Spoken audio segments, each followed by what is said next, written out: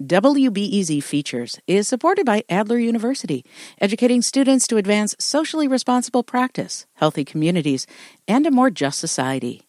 With degrees in psychology, counseling, public policy, and leadership. Adler.edu.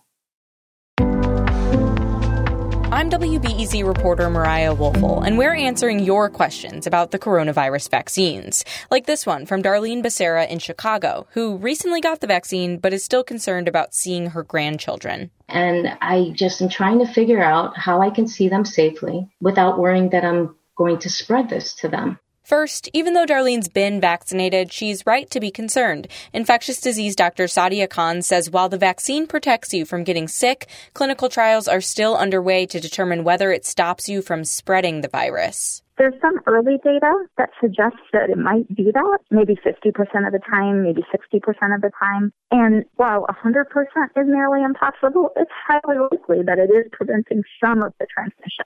In the meantime, doctors say the safest way to spend time with others is if everyone's been vaccinated and waits about 2 weeks after their last shot. But Khan says it's important to make individual decisions that are right for you and your family. So if your grandchildren live with a parent who's immunocompromised, well, maybe then it's not safe. But if everybody in the family has been vaccinated, maybe it is safe. We don't know enough yet to recommend, but I do think we have to weigh all of the risks and benefits of making these decisions individually. We're able to help answer your questions about COVID-19 vaccines thanks to support from the Pulitzer Center. Find all of our coverage at wbez.org/vaccinefaq.